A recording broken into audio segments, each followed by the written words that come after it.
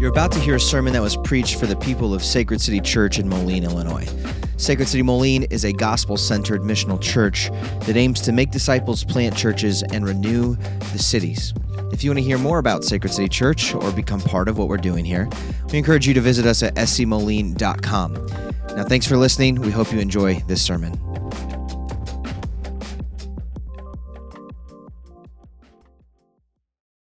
Hear the word of the Lord. While walking by the Sea of Galilee, he saw two brothers, Simon, who is called Peter, and Andrew, his brother, casting a net into the sea, for they were fishermen. And he said to them, "Follow me, and I will make you fishers of men." Immediately they left their nets and followed him. And going on from there, he saw two other brothers, James, the son of Zebedee, and John, his brother, in the boat with Zebedee, their father, mending their nets. And he called to them. Immediately they left the boat and their father and followed him. This is the word of the Lord. You may be seated. Let's pray. Father, we thank you for your word. You tell us the grass withers, the flower fades, but the word of the Lord endures forever. Therefore, we can run to your word with great confidence that regardless of what season, what age we are in, there is a firm foundation there for us to plant our feet, Lord. Would your spirit be at work now, working through my mind, speaking through my vocal cords, Lord, giving me the words that I need, that you would build up your church in love today, that you would help us to grow and take strides forward as we as a body of believers are being sanctified, moving from one degree of glory to the next. Lord, as you're at work in me, would you also be at work in the hearers? Would you open up their ears to hear you? That their hearts would be soft to receive the truth of the gospel. And Lord, would you equip us and send us out with hands prepared to do every good work which you have placed before us, that you have planned before us before the foundations of the earth. Lord, would you use this time to magnify your name? Would you help us, the eyes of faith swell in seeing the glory of Christ, our Lord and Savior? And would you make us eager disciples who are eager to follow you in everything that you've laid out before us? We ask this in Jesus' mighty name. Amen.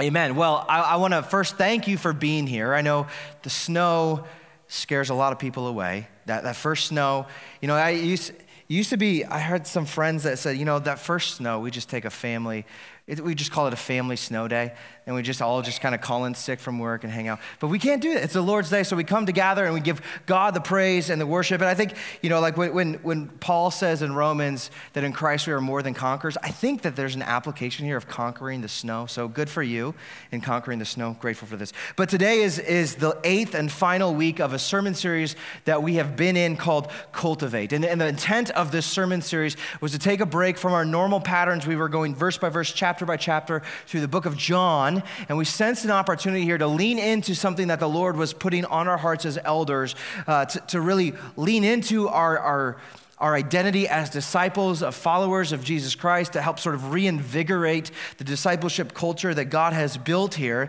And so we've been taking time to look at various aspects of an environment that is conducive to making and maturing disciples of Jesus Christ. When we started out this sermon series, we began with the Great Commission at the end of Matthew's Gospel in Matthew 28. And this is really the end of Jesus' earthly ministry before he goes to ascend to the right hand of the Father. He gives his disciples this commission to go and make disciples of all nations. So we started there, and that's our series right there by looking at the end of Jesus' ministry. Today we're going to finish the series by looking at the beginning of Jesus' ministry. When Jesus calls his first disciples to follow him in Matthew chapter 4, verse 19. In fact, the verse that I really want to put my finger on today, that really this whole thing revolves around, is verse 19. When Jesus says to these men, these four men, he's got Simon, who's Peter, Andrew, his brother, he's got James and John, another set of brothers. He says to them, "Follow me, and I will make you fishers of men." Now, I think seeing the end of Jesus' ministry, this call to go and make disciples of the nation, and to see this call here, follow me and I will make you fishers of men, it's very clear from the outset of Jesus' ministry that he had a vision of not just calling one group of people to him, but seeing this network of disciples, of disciple-making disciples, or in other words, Jesus had a vision for disciple-making culture. And in verse 19, one of the things that we need to see here that is Jesus is speaking both directly to Peter, to Andrew, to James, and John, but at the same time he speaks directly to them, specifically to them, he is speaking past them to us, to every single Christian, to everyone who calls themselves a disciple of Jesus Christ. Now, what we need to see first is as Jesus is speaking directly to Peter, Andrew, James, and John, he is calling them not just to be his disciples, but calling them to a dignified office as capital A apostles, right? The men who would be with Jesus throughout his entire ministry, his life, his ministry, his death, his resurrection, who would play a specific and special role in advancing the gospel or helping the church to grow wide in that first century.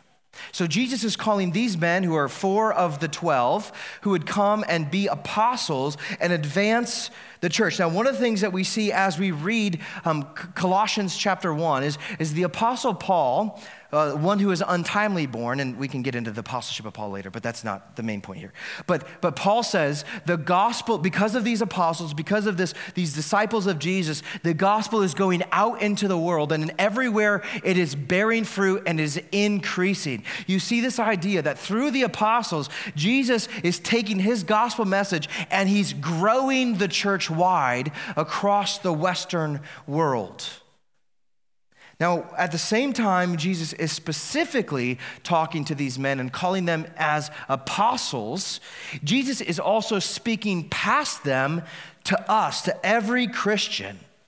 Though we are not called to the office of apostles as these men were, we are called in the same pattern of the apostles. And that pattern here we see that is to follow me and I will make you fishers of men. In other words, Jesus says, follow me, follow Jesus. I will make you be transformed, make you fishers of men. That I will use you to advance my mission in the world. So the same pattern that the apostles have here, to follow Jesus, to be transformed by Jesus, and then to be on Jesus' mission, applies to every single Christian. Now, one of the things as we come to this phrase, fishers of men, is I think as modern readers, it's kind of unique. It's strange to us to think of fishers of men. But to these 4 men that Jesus is speaking to, this makes total sense because these guys by trade were fishermen. They had early mornings out on the seas, mending nets. We see them mending nets, throwing them out, trying to catch that fish so that they can pay their bills, feed their family, and take care of business. And so they have this desire as fishermen that they want to go out, cast those nets, and they want for these nets to be filled. Now, what Jesus, he's taking their language and flipping it a little bit, and he's telling them, instead of catching fish, I am going to use you to catch men. Instead of casting literal nets of rope, you are going to cast the gospel message everywhere you go. You're going to proclaim the life, death, and resurrection of Jesus Christ, that there's salvation only found in the name of Christ. And God is going to use that proclamation, that ministry, to draw people to himself. God is telling them, instead of your typical vocation, I am going to call you into a new work, a new vocation, and I am going to use your efforts to help win souls, to bring new people into the covenant family of God, to create new converts, who then also will follow the same pattern of the apostles, to follow me, and Jesus will transform them and make them fishers of men. So as we see this, just Jesus says, follow me, I'll make you fishers of men. And we see that those who are fished out will also follow Jesus and be made fishers of men. You see that there's this perpetual ongoing cycle here that Jesus establishes. Follow Jesus, be transformed by Jesus, and go fishing for men. Now, when we see this perpetual pattern in the church, it means that mission and evangelism is a pillar of the discipleship culture. That if we as a church want to have a healthy and robust culture where we are making disciples, it means that we will have an emphasis, we will have a heart for mission and evangelism. Now, a lot of times when people think about mission and evangelism, we tend to think about it as a program or event, or it's something that goes on overseas, and there are certainly aspects of that. There are times where we're going to have an outreach event. Great, fantastic. We're going to go on a prayer walk. Great, fantastic. We're going to send a missionary to Kenya. In fact, we've got on the ground, we've got people in Kenya that are doing ministry work. They're doing mission work there. But if we reduce the idea of evangelism and mission down to an event or a program, we will totally miss out on the lifestyle that Jesus is calling us into. We miss out on, because right here, what Jesus is saying to Peter, Andrew, James, and John is, you had a lifestyle of fishing for fish, and now the new lifestyle I'm giving you is to fish for men. And so what Jesus is calling us into is a lifestyle of living as missionaries. We talk about this in terms of our gospel identities here at Sacred City. We talk about family, missionaries, servants, and learners. We are into his wonderful light. We too are being sent out into the world to proclaim the excellencies of Christ, that others would hear and believe and come to know Christ as Lord. So here is this lifestyle that Jesus is laying out, that we are called to live as missionaries. In the same way that fishing was a lifestyle for Peter, Andrew, James, and John, where they day in and day out were setting lines, casting net, taking care of business, going out to sea, praying that the Lord would provide a haul, whether it's big or small. We too have that same mentality, that we go out into the world as missionaries, praying that the Lord would fill our nets. Now, one thing that I realize as we talk, Jesus uses this fishing language. One thing that I realize is that there are many people who dislike fishing. There are a lot of people who like fishing, but there are also many people who dislike fishing. And I don't think it's because of the sliminess of the fish or having to put worms on the hook, or I don't think that's really the main thing. I think what it really boils down to is that there's no guarantee of catching something. When you go fishing, when you sit up on the bank, when you go out in the boat, when you cast that line out, there is no guarantee that something's going to be on that other line, at the end of the line. It's possible for you to sit out there all day. It's possible for you to have all the right lures. It's possible for you to have the best nets, yet come up with nothing. And that feeling, you go out there, you spend a half a day there, a couple hours there, that feeling is such a letdown. Because you're hoping, I hope I come back with supper tonight, right? I hope I come back with something to show, at least a photo. And so when you get nothing, it is very much a bummer. And so there's a lot of people who don't like fishing because of that bummer. And the quietness of being out in nature, the scenic view of being up on the water isn't enough to offset that disappointment. And so I realized that there's some people who don't like fishing. Now, I think the same is true when it comes to fishing for men. I think the same mentality is at work here in the church when it comes to mission, to being evangelists and proclaiming what Jesus has done. Because there is this, it could be possible that for years you evangelize to a person. For years, you're on mission to your neighbor. For years, you're on mission to your coworker or your boss, and you're sharing the gospel. You're being salt and light. You're telling them of the things that Jesus has done. You're applying different techniques. You're using different lures, right, to use that illustration. And you still get nothing. No matter how much you cast that line out there, no matter how often you throw out that net, it feels like you're coming up empty. And so I think because that is a possibility, because the empty net is a possibility, I think a lot of Christians avoid that disappointment by not evangelizing at all. Like you can't be disappointed if you don't try, right? That sort of mentality. You think of mission, you think of evangelism, you think of living as a missionary as a waste of time because maybe it's been true in your own story where you've tried and you didn't come up with anything. That you start to tell yourself, well, it's just the people don't want to be caught, that the fish don't want to bite. All kinds of excuses, all kinds of justifications for why people don't step into this calling to be fishers of men as Jesus has placed on every single disciple. And what I want to lay before you this morning is that if that cancerous attitude of missional pessimism, we'll call that, missional pessimism. If missional pessimism is prevalent in the church, then our discipleship culture will weaken. The pillar of a healthy discipleship culture will start to crumble, and what happens is the church begins to die. As soon as the church takes its eyes off of the mission, off of reaching the lost, of proclaiming the works of Christ, the church gradually starts dying away. One of the things that God has ordained, one of the things that naturally happens is that when new people come to faith, when new people for the first time, their eyes are opened and they see the glory of the Lord, they know that their sins have been forgiven, that Christ has paid it all. He's paid the ransom. Their guilt is dealt with. Their shame is dealt with. The insecurities that, am I good with God or am I not? You have a sure foundation to build your life on. What happens when people come to discover that for the first time is that they have this excitement, and that excitement for Jesus injects life into the church. Now, you know exactly what I'm talking about if you've been in missional community and you've had someone recently come to faith.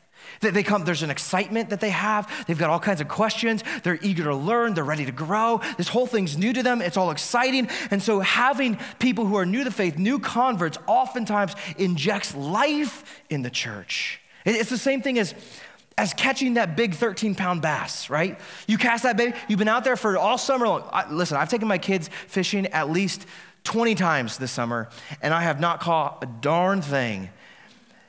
But when I've caught in the past that one big fish, it's enough for me to keep going through. It's enough for me to keep pressing through those 20 opportunities where I missed totally, except for bluegill. They don't count. I've caught plenty of bluegill, but no big bass. But when you have that catch, when you see that thing come in, it's exciting. It brings an excitement. It brings joy. There's newfound life in Christ that's contagious, and it serves as a jolt for the church. It's a huge encouragement, and it tells us even when we're not catching as much as we want to keep going because those fish are out there. There are people who are hungry, that are biting, that are eager to hear the gospel of Jesus Christ. And here's the other thing. Is that as new people come to the church, as new people come to faith, they have different pockets in the city that now, it's like finding a new fishing hole, okay? It's like they have a place where now they can go and fish, where they can go and proclaim the works of Christ so other people are going to believe. And this is how the gospel spreads wide throughout the church. Now, this is a really long introduction. I promise my introduction is longer than my actual sermon. But I think the whole point, I think one of the things that verse 19 does is it serves as an antidote to missional pessimism. When we understand not just that we're called to be fishers of men, but the whole scope of it, when Jesus says, follow me and I will make you fishers of men, I think having your mind wrapped around that is the antidote to missional pessimism. Now, it does not guarantee that every time you throw out the line, every time you put out a net, it does not guarantee that you're going to catch something. It doesn't mean that every time you share the gospel, there's just going to be an instantaneous response. Unfortunately, I mean, that would be great, but that's just not how God works. Right? That's not God's design for mission. And if it were God's design for mission, just think how little our prayer and faith life would be. Do you understand how much faith it requires to go and to proclaim, to pray, how much prayer, dependence upon God to do this work, to change the hearts of man, the work that only God can do?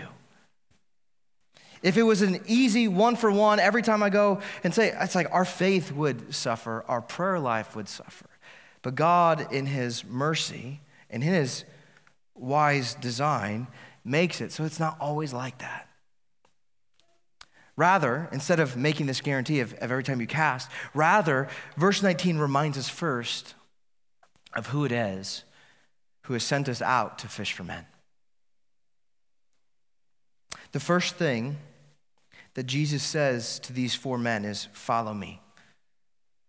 Speaking to Peter, Andrew, James, and John, he says, follow me. And we see in verse 20 and 22, when they hear that call, when Jesus says, follow me, they do so immediately. Now, one of the things that we need to realize right here, one of the things that we need to get our minds around in this moment is that when Jesus said, follow me and I will make you fishers of men, it wasn't a request. Jesus wasn't saying, hey, listen, I know you probably got a lot of stuff going on and you're really busy. This fishing business is really taking off. And so I'm, if you want to, I guess maybe you could, think about it, at least pray about it and maybe come follow me, maybe. No, Jesus isn't making a request. Jesus is commanding them. He's saying, follow me. In the same way, when Lazarus, Jesus' friend, has died, he's been put in a tomb, and Jesus says, come out, Lazarus, come out. Jesus isn't making a request. It's going to happen. So when Jesus says something, he commands it, it's going to happen. Jesus commands these men. Now, when we think of following Jesus, we oftentimes, and this is not wrong, when we think of following Jesus, we think that, what's that entail? Well, it means that I'm going to imitate Jesus. I'm going to follow in his way of life. I'm going to imitate him spiritually. I'm going to imitate him relationally, emotionally, morally, all of these various aspects. I am going to imitate Jesus. Now, that certainly is the case. That's what discipleship is imitating Jesus in all of these things. Now, this means that there is a departure for us, that when we're called by Jesus, there is a departure from the old way of life. That before we came to faith, it says in Ephesians that we were children of wrath, that we were subjected to the powers and the principalities, that we were just following along with the way of the world. But Jesus here, by his call, by his effectual call, he calls us out of that old way and into a new way of following him. Now, this call of Jesus that he places on us to follow him in every regard is not always easy for us. It's true that Jesus now places in us new desires, that we would desire to follow Jesus, that we would walk in his ways, but at the same time, we have this rivalry in the soul. We have this new heart that God has placed in us, the new man that is eager to obey, but we have the remnant of the old man, which is why in places like Colossians 3 and later on in Ephesians, we're told to put to death that which is earthly within us, to put the old man to death.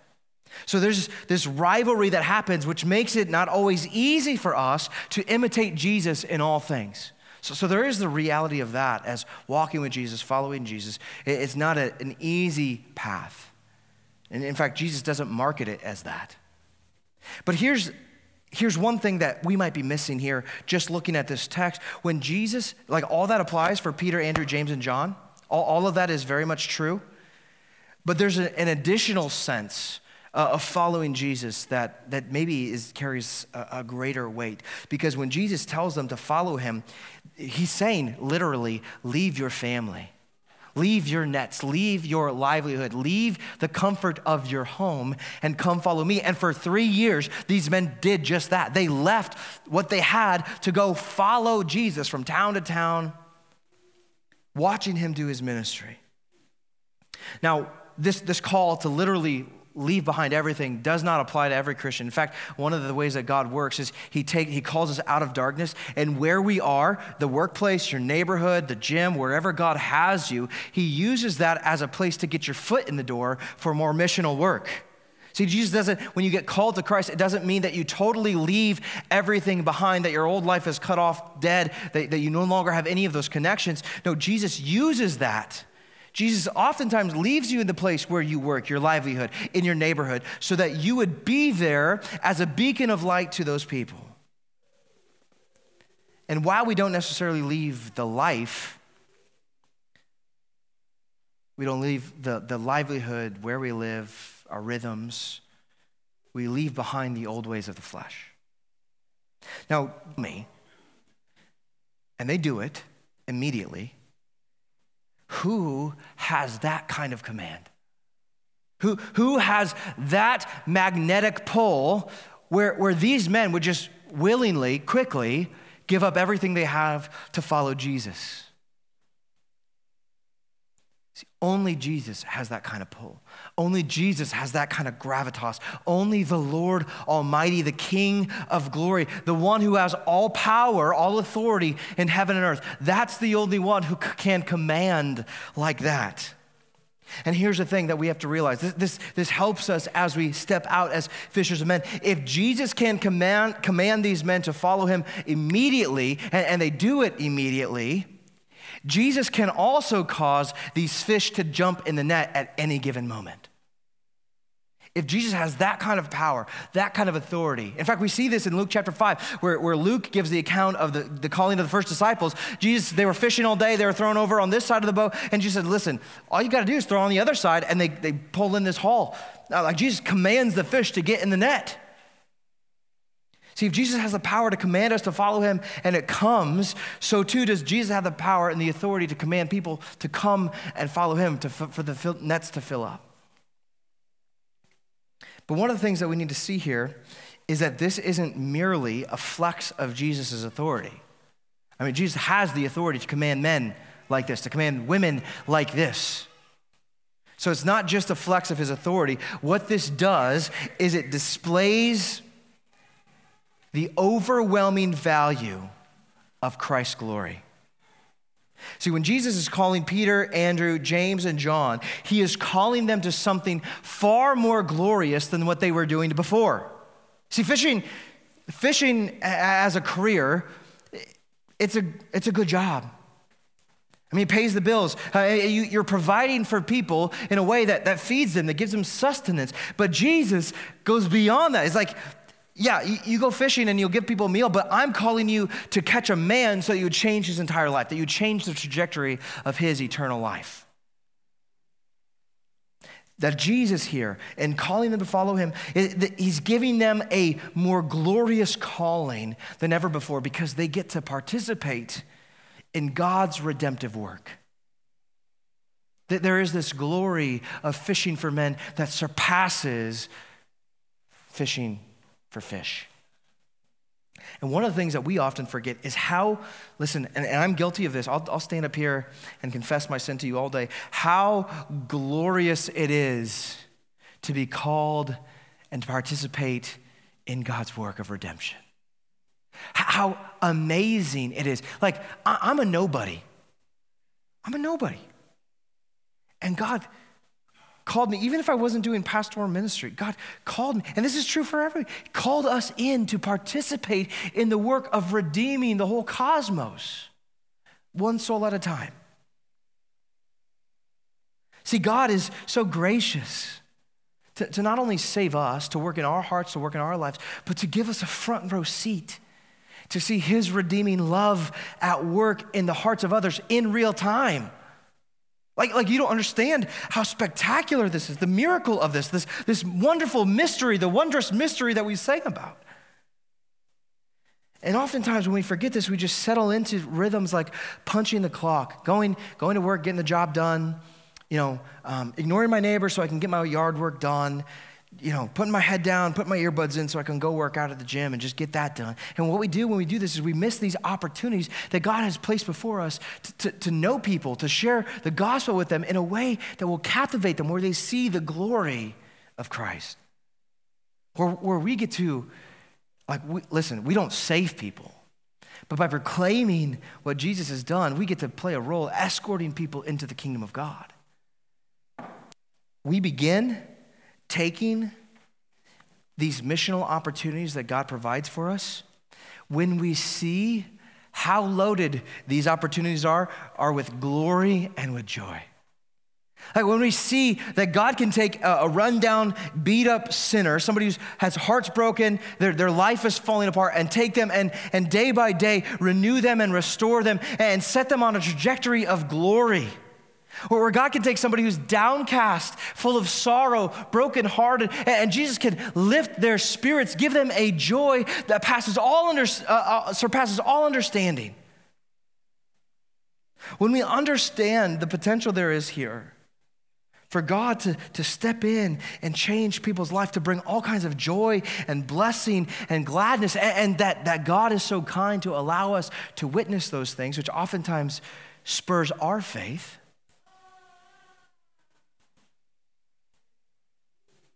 If we don't see those blessings, we're going to miss those opportunities. If we don't see that God is at work restoring and reordering lives, that God is taking households and transforming them, marriages that were broken and falling apart, and God, by his grace through the gospel, is bringing people back together where generational sin, the sin of the forefathers, is broken, where addiction is conquered, where in a place of despair now there is hope and there is life in Jesus' name. See, there is something spectacular that God is doing. And too often we don't see that, or we take it for granted. When we see what God is up to, that excites us, that pulls us into this work. And a lot of times you don't realize this, is the ripple effect of what mission has. Like how God can take one person, like one person sharing the gospel with one other person and changing an entire household, changing an entire generation, generations upon generation upon generation. All because the gospel was shared. Now, I think a lot of people, like, I lay all that out and say, yeah, that sounds awesome, that sounds exciting. I want to do that. I want to be a missionary. I want to be an evangelist, but I just don't know how. And we might say, listen, I'm introverted. I don't have the personality to be an evangelist. Or I don't know the right words, or I'm not eloquent with my speech. Now, if that's where you're caught up right now, then you need to be reminded of the second part of verse 19 that says, follow me and I will make you fishers of men. I will make you. Listen, Jesus didn't call you to himself because you could already fish for men. Jesus didn't say, okay, that one, I like him. He's got charisma. He's an extrovert. He's got that thing that works. He's going to be really good at fishing for men, so I choose him. No. Jesus didn't choose anybody based on any predisposition, any merit, any sort of natural tendencies. It was because of his loving kindness that he chose people. And those he chose, Jesus makes them. Jesus transforms us into fishers of men. So this is what we need to see. Jesus is making you a fisher of men. Jesus is making you into a missionary. Now, this might require a little legwork on your end. If you have a natural disposition to be introverted, to kind of stay away from people, it's like, well, maybe there's some rhythms that need to change in your life. I'm not saying totally abandon the things that you love, okay? But what does it mean to be a missionary as an introvert? Or as a video game person, or as a board game person, or as a sports guy, or as whatever it is? What does it look like to take that thing and now to do it as a missionary? Now, some help might be needed here where you need to seek out and develop a missional skill set. You might need to do some reading on how to engage with unbelievers. What are some strategies? What sort of apologetic questions and share the gospel with Jesus and to answer the questions they might have. So we may need to do some of those things, but here's the thing. At the heart of our transformation, Jesus is stirring up within us a desire to be missionaries. Jesus is stirring up within us a desire to be fishers of men, to see people come to faith, to come to know Jesus, to see the church grow deep and wide. And the more that we revel in the loving kindness of our God through the person and work of Jesus Christ, the more our desire for mission swells within us. The more that we experience the grace and love of Jesus, the more we want that for other people as well. And it propels us to go out and to speak of what Jesus has done, to show, to demonstrate what Jesus is like. And in this, the more we fixate on the gospel, the more we're reminded that Jesus is the great fisherman. Like the Peter, Andrew, James, and John, it was a big deal for them to leave everything behind. Jesus left behind heaven to come and to save sinners like us. So when Jesus says, come and follow me, that's what we do. We follow him as a fisher of men. And the more we see the gospel, more we see what Jesus has done for us, our selfish fears of not catching fish, our selfish fears of feeling awkward or feeling like I'm an outsider or pushed out, all of those things dissipate because our desire to see people come to Jesus surpasses those fears.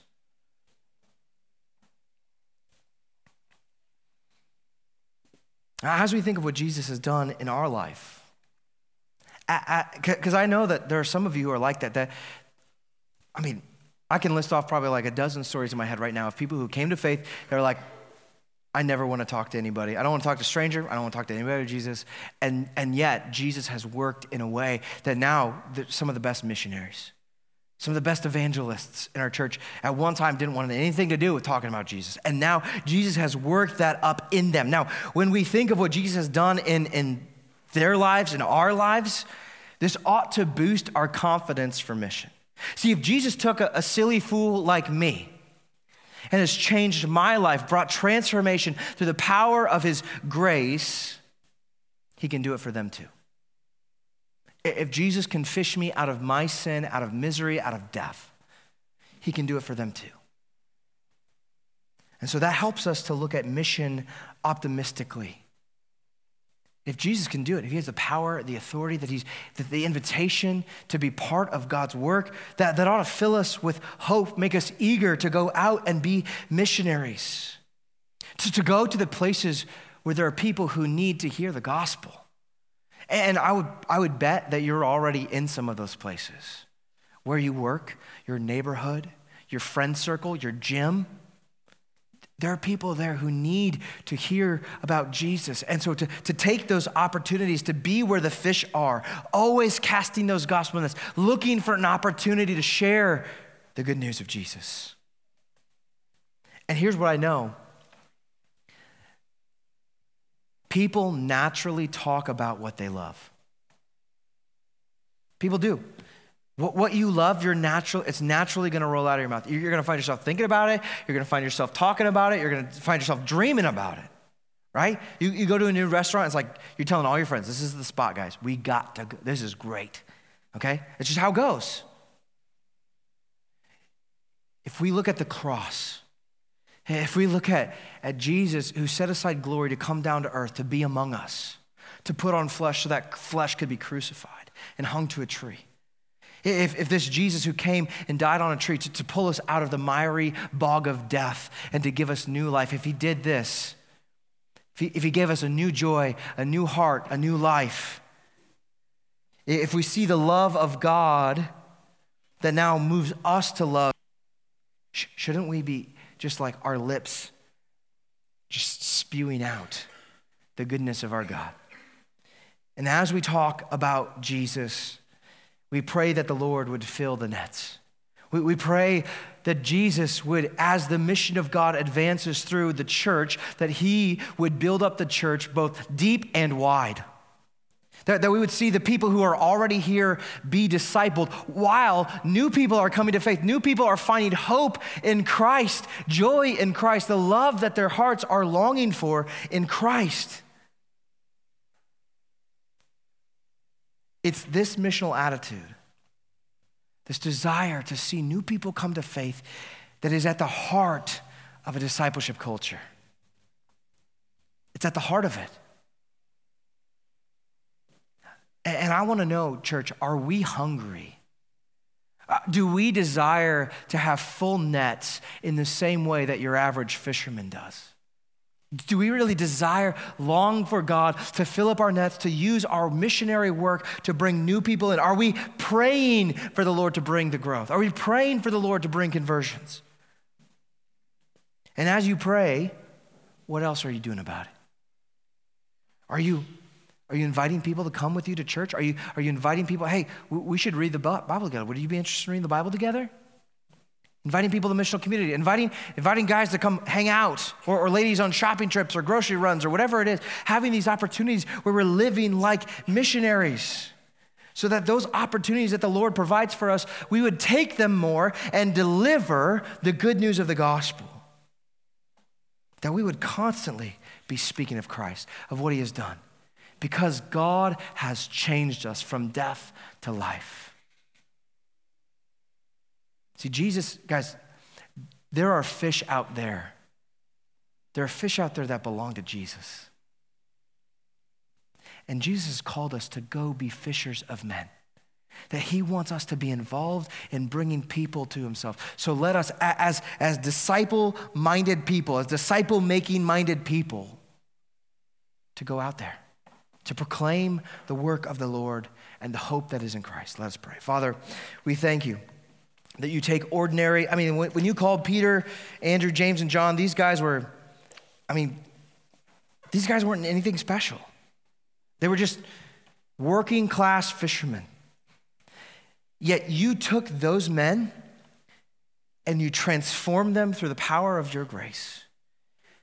And you worked through them in such a way that the whole earth got turned upside down.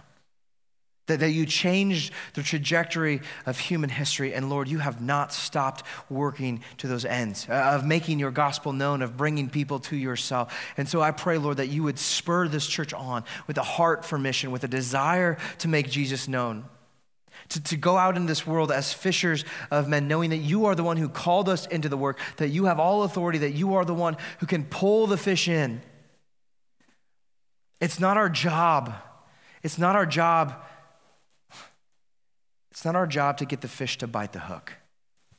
That's your job, Lord. Our job is to be faithful in the proclamation. Would you bless our proclamation, bless the life of missional living so that more people would come to know you, and the church, like it did in the first century as it takes over the world, would it do the same here? Take over our city. Take over our households. Take over our state. Take over the world, Lord. That your glory would be known. That it would cover the earth as the waters cover the sea. We pray this for your glory, for our joy. We pray all this in Jesus' name. Amen.